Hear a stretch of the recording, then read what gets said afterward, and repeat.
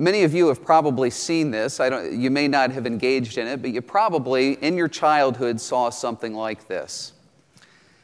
When I was a kid and wanted to play a sport or really any kind of a team activity, the way it worked usually was this. You had the group of kids all together, and then you chose two captains.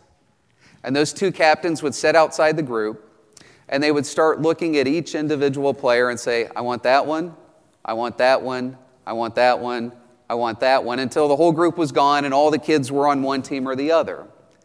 Now, there were a couple of dynamics about that. Number one, you knew that if you were chosen first, that meant they thought you were pretty good.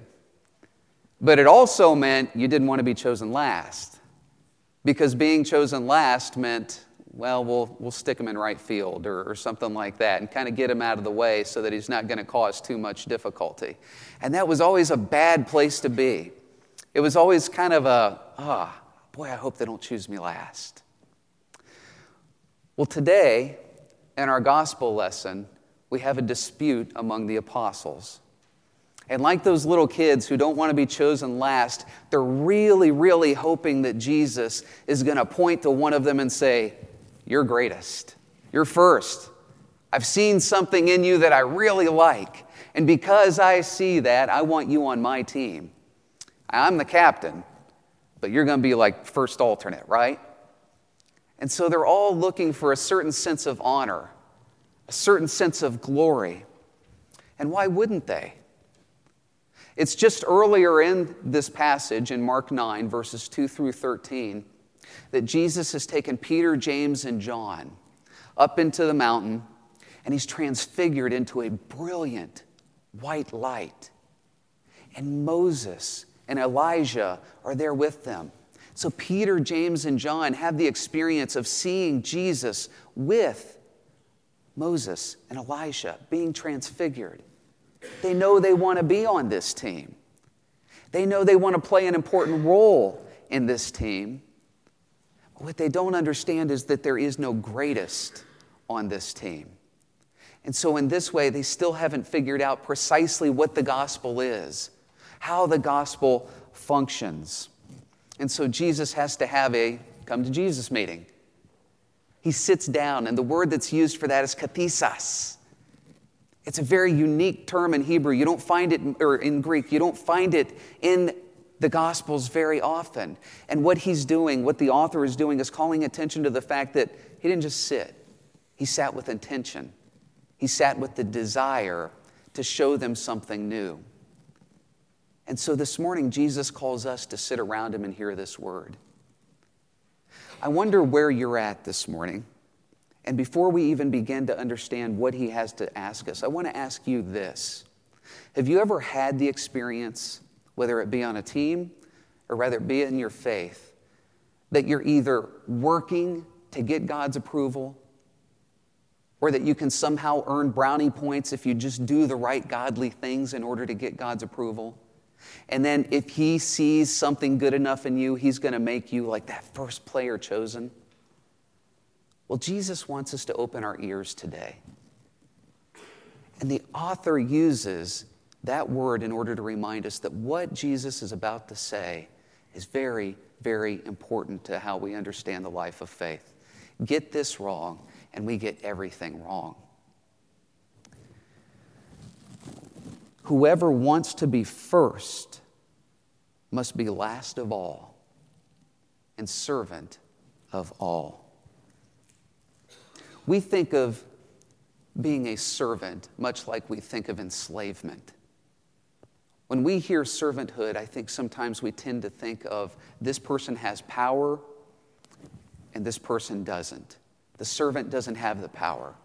The person who's being served does. So we tend to not like the idea of being in service to the world. But think about this for just a second. Jesus came to serve the world. And you hear me say this all the time. It still blows my mind that the eternal, pre-existent God, the Son of God, came to earth and took on flesh. Why? To serve us. to live a life that we couldn't live for ourselves, to die a death he didn't deserve to die in order to bridge the gap between God and us, to bring us back into right order?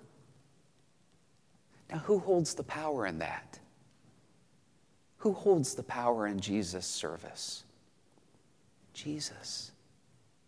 Because it's his decision.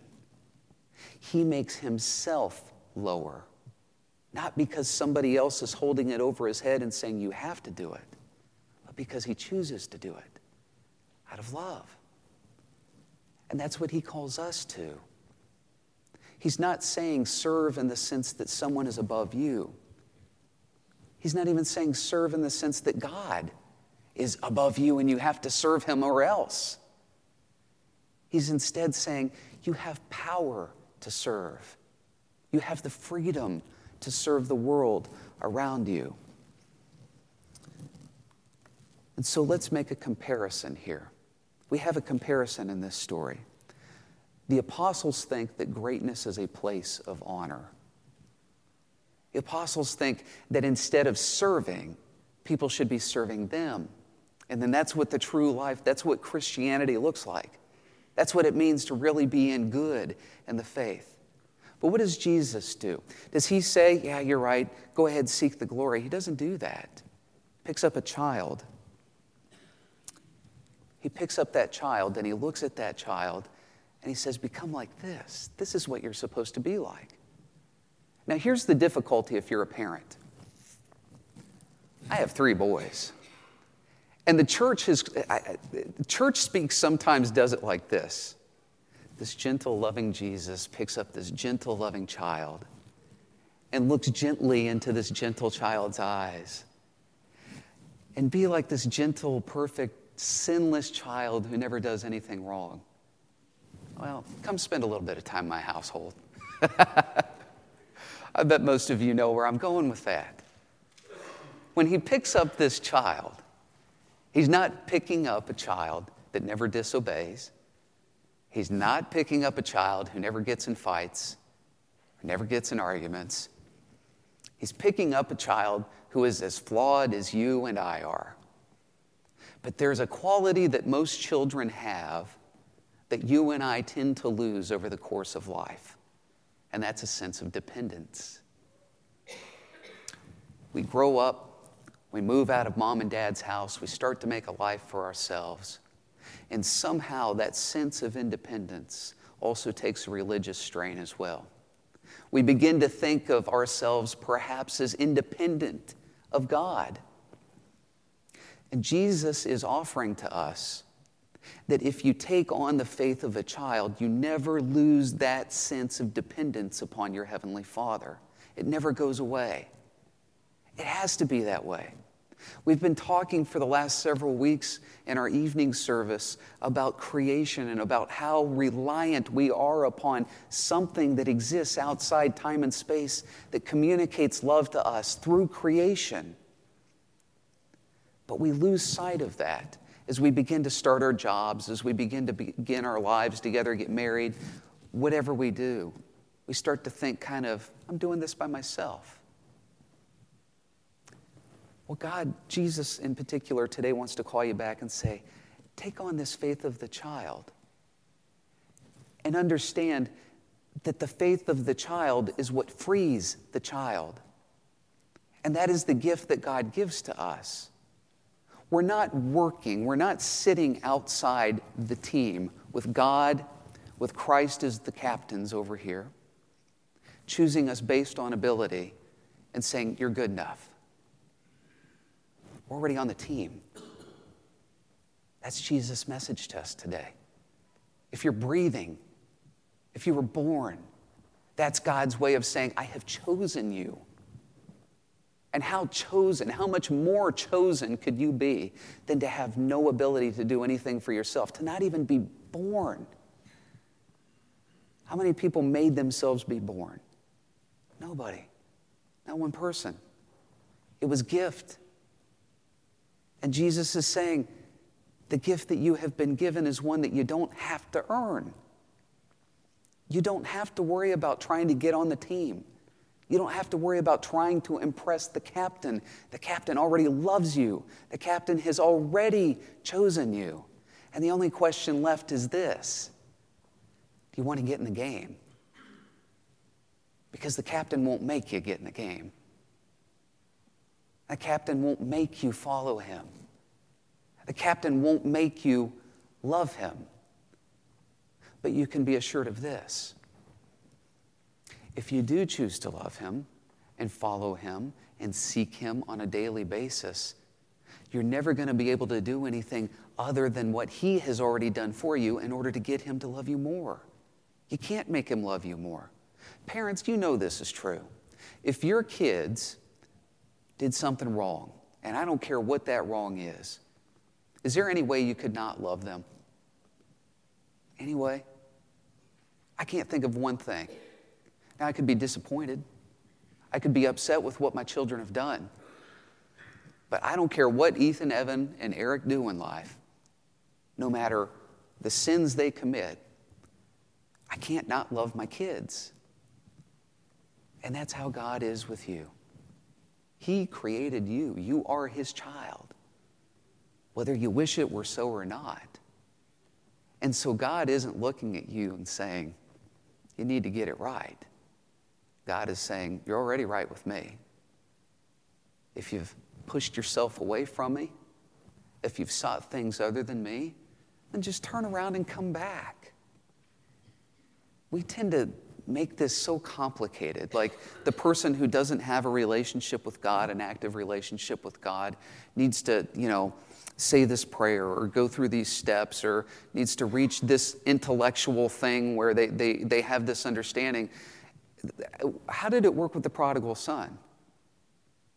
He just turned around from where he was at. He started walking back toward the Father. And then the Father ran out to meet him. It's simple. We are free now to serve God. We are free now to serve our neighbor. We are free now to love the world around us. And as Bill and Gloria Gaither said in their song so many years ago, we're free now to put our hands in the hands of our friends because we no longer have to compete with our neighbor, with our friends. That's all done. It's been done through the blood of Jesus Christ. And so this morning, I want to ask you, are you still trying to get on the team? Or do you accept that through the blood of Jesus Christ, you're already on the team again? All you need to do is turn back toward him and say, I want to get in the game, Lord. If that's what you want, it's there. I want to encourage you this week. I want to encourage you every week. When you have those moments where you begin to think that you're not good enough, you're not. Nobody is. But when you begin to think, my Father doesn't love me because I'm not good enough, that's a problem. The Father has already shown you that he loves you by creating you. The Father shows you every day that he loves you through what he did on the cross by sending his Son to die. So if you're not in the game, I want to encourage you, get in the game. You're free to get in the game, not out of compulsion, but because God loves you. And now you get to serve for no other reason than you love the world. Would you pray with me? Heavenly Father, it is such a wonderful gift to know that there's nothing we can bring in order to make you love us more. We thank you that we're not sitting on the outside waiting for a captain to choose us, but rather you are the captain and you have chosen us already. So Lord, I would pray that you empower us to see clearly your love for us. And as we see that love clearly, enlighten our hearts, ignite our hearts, so that we would be ready and willing and desirous to get in the game and serve you. In Jesus' name we pray. Amen.